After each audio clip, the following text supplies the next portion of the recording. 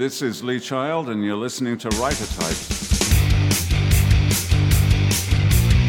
I'm Alifair Burke. This is Sarah Paretsky. This is Laura McHugh. This is Alex Segura. This is Ace Atkins. Really good question. Well, that's an interesting question. You know what? That's an interesting question, Eric. Ooh, good question. This is Meg Gardner, and you're listening to Writer Types.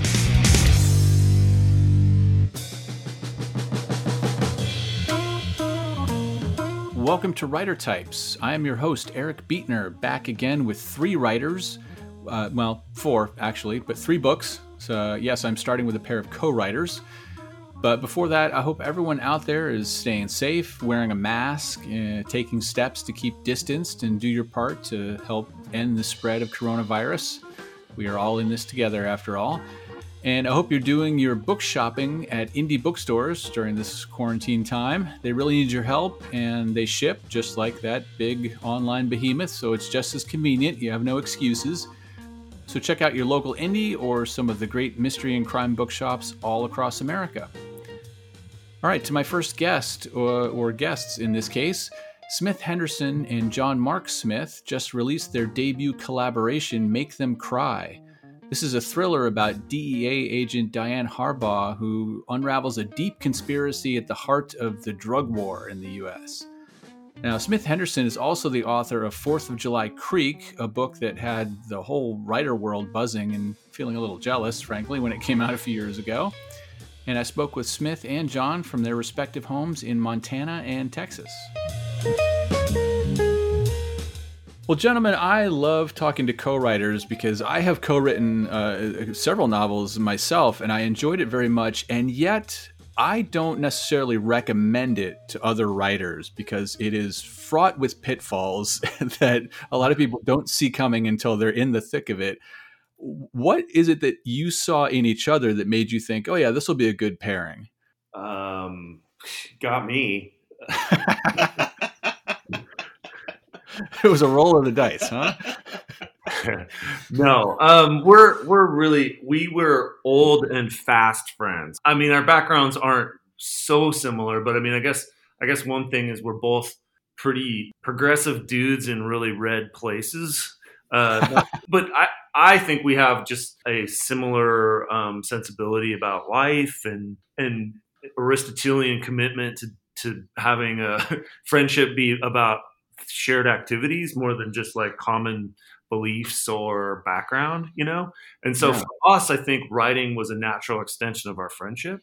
John, do you agree? Is he nailing it here? Yeah, I agree with all that. I also think we also argue well. We are able to debate things and disagree, and sometimes like seriously disagree without holding grudges or getting too angry or we do yell at each other sometimes, but we're sort of able. It's kind of like sparring, you know. It's part of the enterprise, and I think both of us believe that art on some level and life is very dialectical, and you're able to create things based on conflict a lot of the time. So we don't see conflict as being a bad thing in the process. Mm-hmm.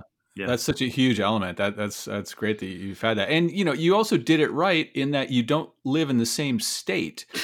I mean, the two people that I've co-written with, I also did not live in the same state. One of whom, like, the first book that we wrote together came out in 2009. I still have never met her in person. It was entirely like an email online thing. So, but you guys at least knew each other face to face before this. Yeah, we did. Although there's been years where we didn't have to look at each other. We have like a running rule, like you don't turn the camera on when we do chat, because who wants to look? Yeah, we don't want to look at each other. But yeah, we've known each other for 20 years, so it's a relationship that goes back a pretty long ways. Well, so the result is this novel, Make Them Cry. Now, this is, let's call it a full tilt thriller, and it exposes corruption and double dealings. And, you know, this is the kind of book where it's like, inherently, I want to trust the DEA and the CIA and the people that are charged with keeping us safe. But then, you know, you read something like this and you combine it with the headlines that we see every day, it's hard not to be cynical, right? Or they're all just corrupt. I mean, our inspiration was maybe initially like some of those 70s thrillers that were post Watergate, or middle of Watergate, which is very similar to kind of where we feel, where we are now with respect to all of our institutions, especially our security apparatus, which has only gotten more massive. And so yeah, we have like we tried to stay real clear-eyed about what the realities are of how pervasive and this drug war in particular is. But it really is like, the entire, militarization of the police and the security state, So yeah, we have a pretty grim view of it, I think. But yeah, I mean, I don't think you can be honest enough about this stuff, The thing I would add to that is that I think both of us see the drug war itself as inherently corrupting. It's not that all the individual actors are evil or are bad or that they have bad intentions or that they themselves are necessarily corrupt. It's that the drug war, which has been going on for 50 years now, since Nixon started it itself is the thing that has corrupted these institutions. It's had this just gigantic impact, and in lots of ways, we don't think it's been written about enough. Yeah. Well, and when you enter into writing a thriller, I think especially in, like you say, in the world that we live in now, I mean, it's almost impossible to do it without getting a little bit political with it, right? Or if you want to have the stakes be that high anyway. Yeah, absolutely. That and that's another thing. Smith and I are both very interested in politics on both a macro and a micro level. So we don't see, it's like it's impossible to write about CIA officers or people that are in the DEA without also on some level dealing with policy. So yeah, it's really important to us. Right. You unravel a lot of secrets in this book and things that people are trying to still keep a secret. I mean, when you were sort of dropping all these things and having all these revelations along the way to keep the plot in motion, did you ever reach a point where you said, okay, that's enough, that's enough secrets, that's enough reveals, or were you always looking to add one more layer to the plot that she's slowly unraveling? It's interesting because, like, I think in this case, as weird, as unusual, it would normally be something like that. You would think, we're gonna try and go for this sort of target. This is gonna be the moment where you face the dragon in the cave or whatever, right? Right. And for us, this project is really. It might be a little bit of mission creep, like whatever the initial goal was has been overcome by like that stuff we added and the things we built into it. Because, originally at its core, this was a really simple concept. It was, what would it look like if there was a company or a person, whatever, that supplied a sort of security / insurance to criminal activities? You could basically like buy insurance on a bank robbery or something. You know what I mean? Right. You were covered if it went sideways. And as that idea evolved, we really had to think about, well, why would someone do that? And why would criminals buy that service? And what would that look like? And as we got deeper into it, we were tasked with like building a world wherein that sort of thing was feasible. And the funny thing is like, we ultimately kind of discovered that, of course, it's feasible, but once you have to involve state actors in it. But then beyond that, like, surely the United States has been involved with things beyond like Iran-Contra and letting crack cocaine into the United States. Right. Do you really think that like in Afghanistan we weren't partnering with some pretty serious heroin dealers, heroin manufacturers? Like, of course we were, so at some point it was just like, right, that's how this happens. It's totally happening. It's not even far-fetched. Yeah. The suspension of disbelief you already had covered. Yeah. Yeah. If you're paying attention to the world around you, you go, oh yeah, no, I could totally see this is happening. Yeah. So it's kind of horrifying too. While you're working on this and plotting it out, I mean, you guys, like I say, you're from different states, you're from different backgrounds. I mean, did you each bring something that was unique to the story from those different backgrounds? Like in, like Smith, were you like, okay, I'll handle this part of it. I know about this. And then John, you're like, oh, great. I know a lot about this side of it, and sort of bring those two things together? Or were you very much of one mind when you delve into this thing? On the big picture stuff, we're definitely we're of one mind, even though we disagree a lot. Once we figure things out, those things, well, they stay in place until they stop working, and then we've got to figure something else out. But I think that on all the big picture stuff, we split the duties. I do think we basically kind of divide up some of the research a little bit. So, like, I think I took most of the Mexican cartel stuff, and Smith took most of the Afghanistan stuff. Does that seem right to you, Smith? Yeah. I don't know. Growing up in the mountains or whatever, I guess I felt like Afghanistan would be. I mean, the thing is you don't get. I don't get into this writing as a means of pure romantic expression. I want to learn stuff, and I think a lot of readers, especially readers of genre stuff, are part of the kick of it is learning something. I can't really like geek out on a Tom Clancy book at all, but some people love reading about aircraft carriers, and they don't even, they're just like, but I think that the pleasure of writing and reading is often learning stuff, Yeah, for sure. Well, and I think there's thrillers are always that great Trojan horse to be able to get some stuff in there that does sort of educate you or shine a light on something that might be hidden, but wrapped up in an exciting plot where in this case, the heroine is kind of always at the cusp of things going very, very badly for her, and you root for her. You want to see her succeed. You want to see her unravel all this dirty dealings going on. So, yeah, the thriller is kind of the perfect way to sneak some of that by. Oh yeah, absolutely. So it sounds like it certainly went well for you guys. The collaboration was something that worked as well, or maybe even better than you expected. So can we expect this to keep going? Yeah, I mean, we're busy working on the next chapters. So yeah, we hope it goes on. Great. And what do you think it would take for the whole thing to crumble, and you just could not agree, or is that not even an option? You would never get to a point where you couldn't write yourself out of it. Oh, I think we just, in terms of our own collaboration, as long as we keep talking to each other, we can definitely figure our way out of it. I don't even think we've ever even hung up on each other, which is a little bit surprising.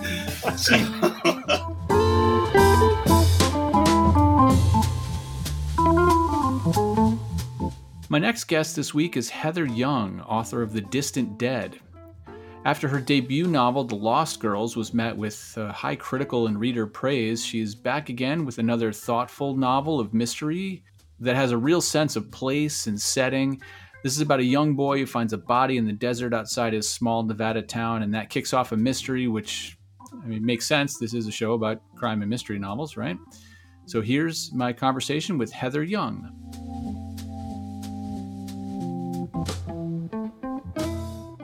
Well, Heather, let's go back and start with your first novel, The Lost Girls. Now, I'm always curious about first novels for people. Was this a product of years and years of work as you pursued a writing career, or was this, maybe novel 5 or 6 after a bunch of false starts? This was the start of a whole new career for you. So was The Lost Girls, the culmination of a long journey, or was it something different?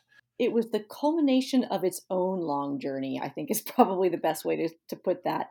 I had never seriously thought of being a writer until I was in my 40s, and I was looking for something to do, something new to do. I had been a lawyer in my 20s through to my mid-30s, and then I left the law practice to raise a couple of kids for 10 years. And then they were kind of getting to the point where they didn't need me quite as much, and I was thinking I would go back to the law. I didn't really want to do that. So what would I do? A friend of mine asked me, what was your favorite thing about being a lawyer? And I said, well, it was the writing. I loved writing legal briefs. And I've always liked every aspect of writing in every job I've ever done. And of course, I love to read. So she said, well, what could you do if you could do anything?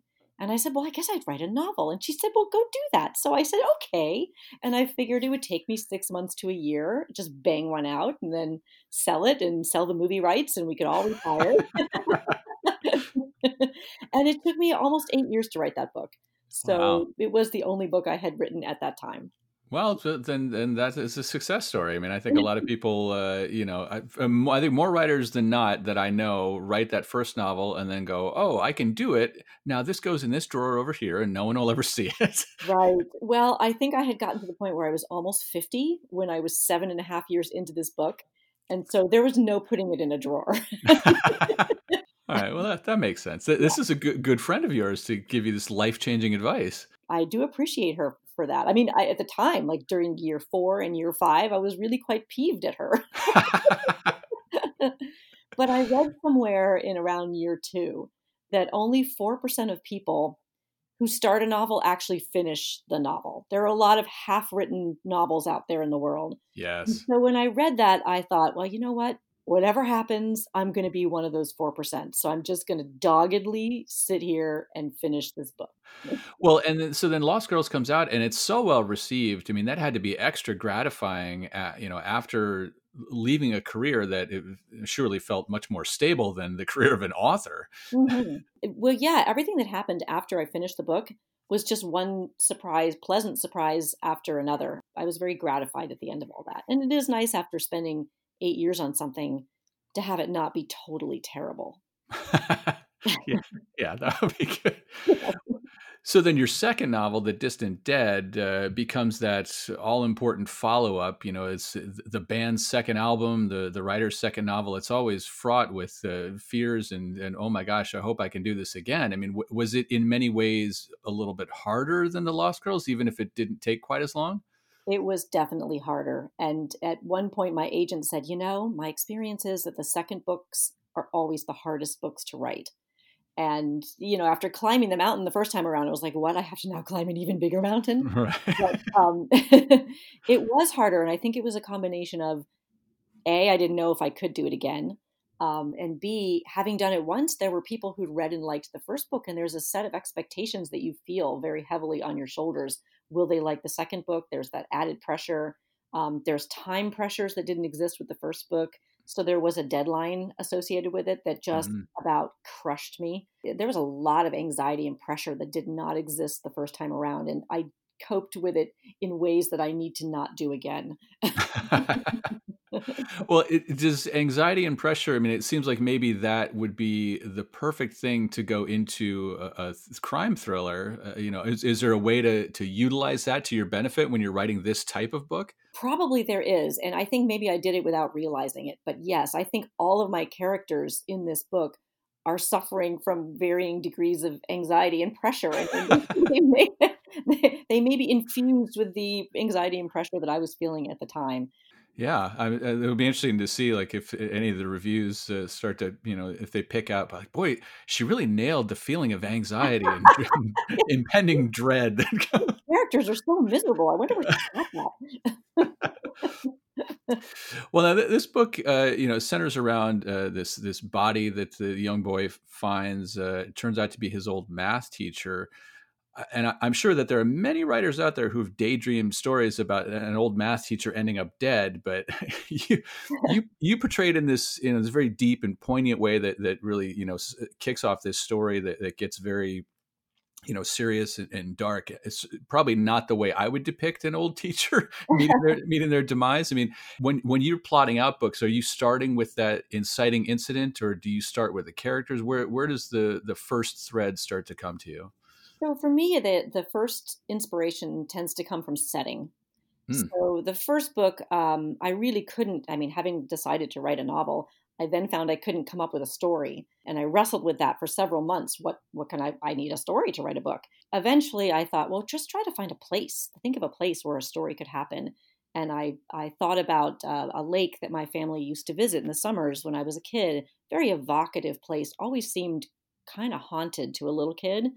And so once I kind of imagined that place, then I could put a story there. That seemed to be the key to unlock the door. And with the second book as well, I found this little town of Lovelock, Nevada, while driving across Nevada to visit my parents in Boise. And that place was evocative for a bunch of different reasons. Just its sheer bizarre but resilient existence out there in the desert in the middle of nowhere. I carried that town around with me for a year and a half or more until I kind of then a story grew out of that place. Well, that's interesting. I mean, I was curious about Lovelock. I didn't realize it was a real place, and I'm always curious about that kind of thing. Like I think a lot of times, writers put in characters, and other people in their lives are thinking, "Oh, is that me? Is she secretly writing about me?" Or someone in your family thinks, "Oh, that's supposed to be, my cousin Ernie or whatever." But I'm always curious if the settings and places, what the relationship they have to you. But so this is just something that you visited once, stuck with you, and then ends up spinning out into this entire novel. That's really interesting. Yes, I did go back there and spend about a week to try to really get steeped in the sense of the place. And the prologue of the book is a chapter that takes place 15,000 years in the past. And that was actually a writing exercise that I did to try to get myself rooted in the place. And so I thought, okay, well, just write about something that happened in that place way back in the mists of time, something that would maybe haunt it to this day. But that was part of the exercise of trying to get myself mentally attuned to that environment. Yeah, that's always the way I find that too. Like I'll think about something and I'll mull it over in my head, and I'm not sure I'm ready to start. But then maybe it's that the first line of a chapter, or it's a line of dialogue that I feel like, okay, now I know this character's voice. It takes that one little hook to sink into you before you really feel like, okay, now I'm ready to go, right? Absolutely. And I don't know if this happens to you, but I'll be writing a book and some little line, usually pretty much in the beginning, kind of pops out of the lizard part of your brain. And you go, oh my God, that's the character right there. That piece of dialogue or that narrative observation, that's them in a nutshell. And that's so great when that happens. Oh yeah. Well, so now I guess the next question is, we're both in California, where our skies have been smoky for a couple of weeks now. The rest of the world, even beyond our borders, seems to be falling apart. Does that inspire the next work and the next work? Are you going to embrace the world we're living in on the page, or are you looking to maybe leave it behind and just make up a whole new world where this doesn't exist? I am going to leave it behind. Even before the fires, I had started the third book, which is set in a small town in Iowa in 1941 during World War II. I found that writing books set in the present day presented problems I didn't really want to deal with. Just the problems of modernity, which I tend to try to read and write to escape, were things I had to deal with in the writing of this book. Cell phones and texts and Google and all that stuff. And it's not that I'll never set a book in modern times again, but I'm glad to take a break from it and write a book set in a time when I don't have to deal with those issues and don't have to deal with the fires and the smoke and the presidential election and COVID and all this stuff. I can just go somewhere else. Yeah, I think that's smart, because I know when I pick up a book to read, I want to be taken somewhere else, taken out of my day to day, and just to read about stuff that I can open my window and see outside. Yeah. Oh, that's no fun. That is no fun. People who are writing books set now, I mean, I'm sure I will write that someday, but how do you write a book set in the modern times without at least alluding to the pandemic? It's going to be part of every story that's set in a realistic world going forward. Yeah, it's got to be. Got to be, yeah. As someone, I was born in Iowa, spent many years there. Where in Iowa does this one take place, and is this someplace you visited as well? Yeah. I'm like an Iowan second generation. But my mom grew up in Williamsburg, and my dad grew up in West Liberty, and the town I'm writing about is based upon West Liberty. All right. Well, great. Heather, it was lovely to speak with you. I'm jealous that your first book got out there and was so successful, and you didn't have to go through the pain and torture of having all those books in a drawer. So You're doing something right. Well, thank you. And it was a pleasure to be here and to talk with you, fellow Iowan and Californian. There's so few of us, really. So few of us, indeed.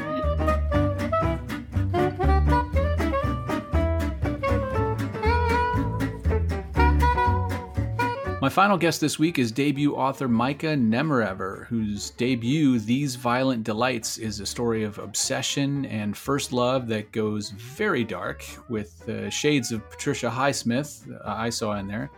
This novel has already landed on best of and most anticipated lists from Newsweek, O Magazine, the Philadelphia Inquirer, Electric Lit, and Paperback Paris, among others.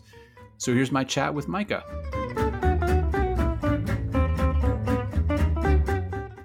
Well, These Violent Delights is about Paul and Julian, whose relationship turns obsessive and quite toxic, let's say. That's an accurate description, right? Oh, yeah. Yeah, definitely. So, I mean, are there actual violent delights in a new relationship that borders on obsession? Because I think we can all agree, like, you get into a relationship and it's that early days where you want to spend all your time with somebody. It's a little bit exciting in maybe a slightly toxic way. Yeah.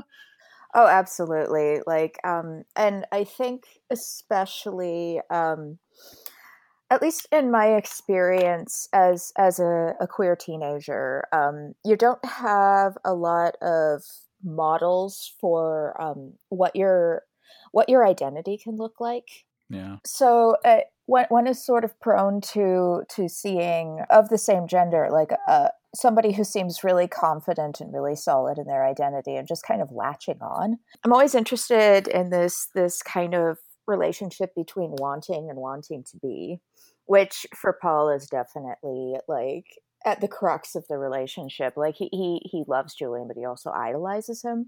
Yeah. And at absolute best, it can get toxic really fast. Yeah. Well, is there something that you think at the core of it that makes love and obsession so intertwined? I think in this case it is the fact that it's sort of Paul's identity gets wrapped up in it really fast. He's sort of directionlessly ambitious. He wants to have an identity that leaves a mark on the world and is like solid and confident in a way that he just can't become on his own. It's the fact that he's got Julian on this kind of pedestal and is very aware of his flaws, but sort of blames them on himself.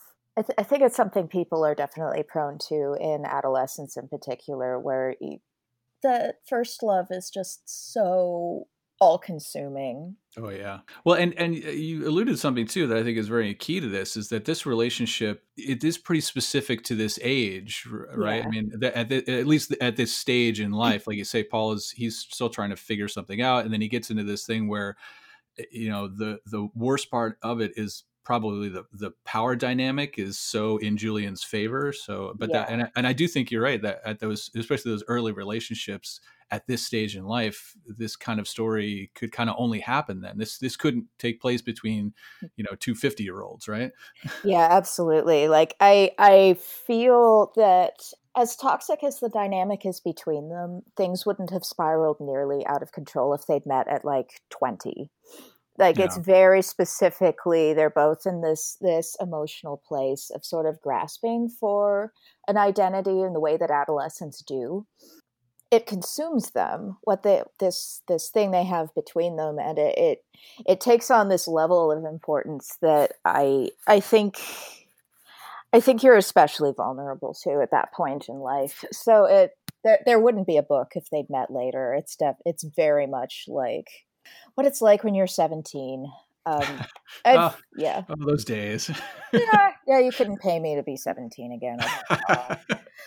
That's a rough age. Well, look, as traumatic as it is for all of us, hopefully it didn't go this badly for you. Oh no, I had some relationships that we definitely sort of brought out the worst in each other, and it got unpleasant, and there was interpersonal fallout. But I'm pleased to report I've never killed a man.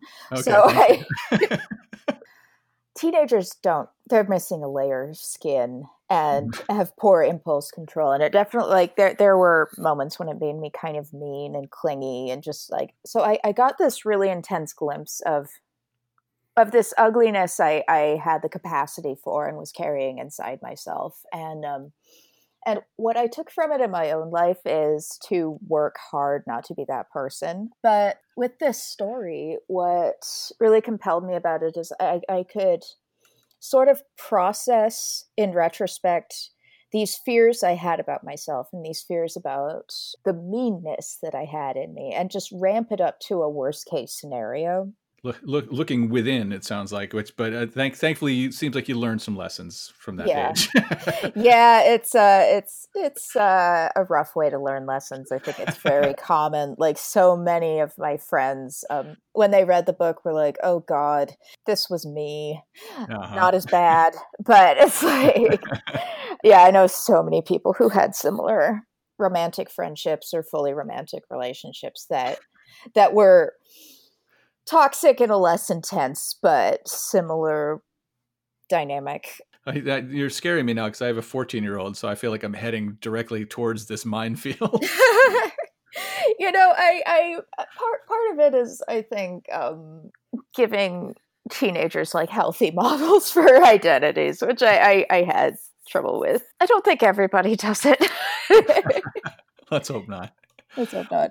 Well, so it's a first novel, so congratulations on that. Always an exciting time. Thank you. As you're getting out now and talking about it and promoting it, is it a little surreal to start talking about, Paul and Julian as if they're real people?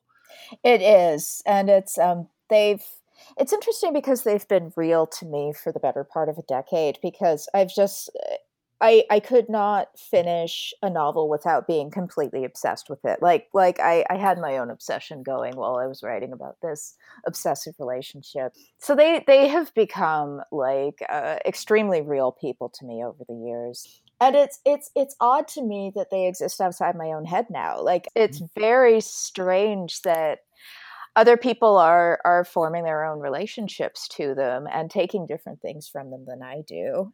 It's part of the process, and it's something that I've grown from finding a little panic inducing to finding really cool. Yeah, for sure. Well, and you've raised these two to go out into the wider world, just like that's just what child rearing is. I know it's the book is sort of my very upsetting baby. So. I absolutely love a line in your bio that says you are an amateur historian of queer cinema. So I feel like I could qualify as an amateur historian of many genres. Film is my background. So let's talk about this for a little bit. I mean, are you interested in sort of explicitly queer cinema, like My Beautiful Laundrette, Boys Don't Cry, things like that? Or do you like digging into older films where they maybe had to hide things, but now with a critical eye, we can look back and see some of those things hidden in plain sight? I'm really interested in sort of tracking the historical development between subtext and what filmmakers were able to get away with during the Hays Code, and sort of how it evolved into queer voices coming to the foreground. I'm a huge film noir fan, and you get in a lot of discussions where like there are several examples of like there's Earl Holliman and Lee Van Cleef in the big combo, these sort of two gangster guys, and it goes. I feel like at the time it would have gone by completely unnoticed, but then you look back on it now and you're like, oh, wait a minute. Both their relationship, their roommates, the things that they say, that like some of the double entendres, and it's like, oh my God, it's right there for all to see. I know.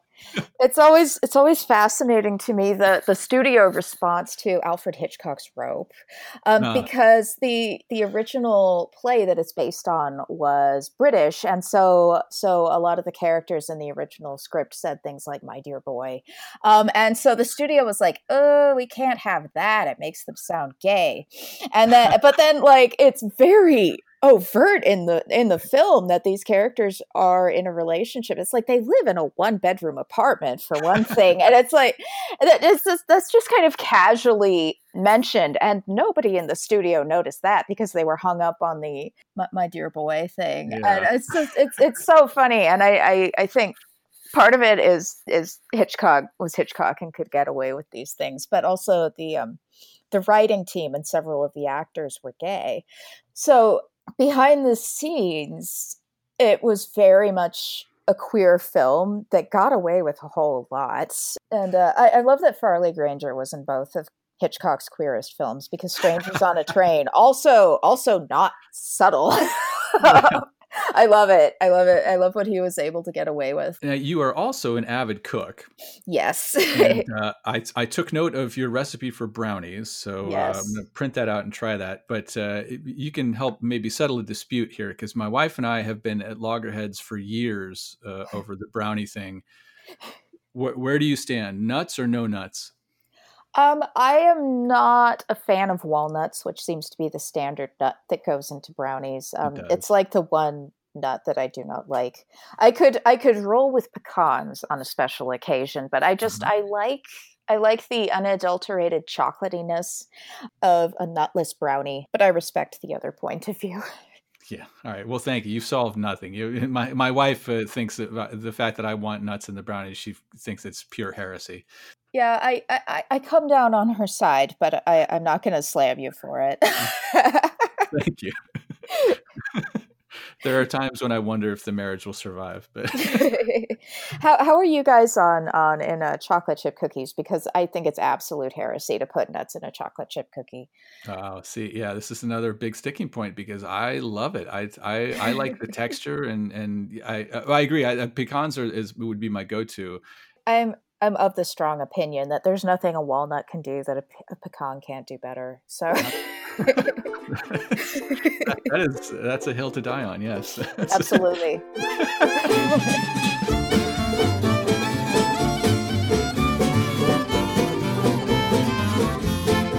Well, there you have it. Just like that, we're done. 3 more books for you to check out. Now, I have 1 more episode before I take a fall hiatus, and next time there will be 3 more author interviews, as well as a fall book preview to completely fill your to-be-read list with some great titles that are coming up before the end of the year. Thanks, as always, for listening, and you can always check us out on Twitter at WriterTypes, and always on our website at writertypespodcast.com, and I'll speak with you next time.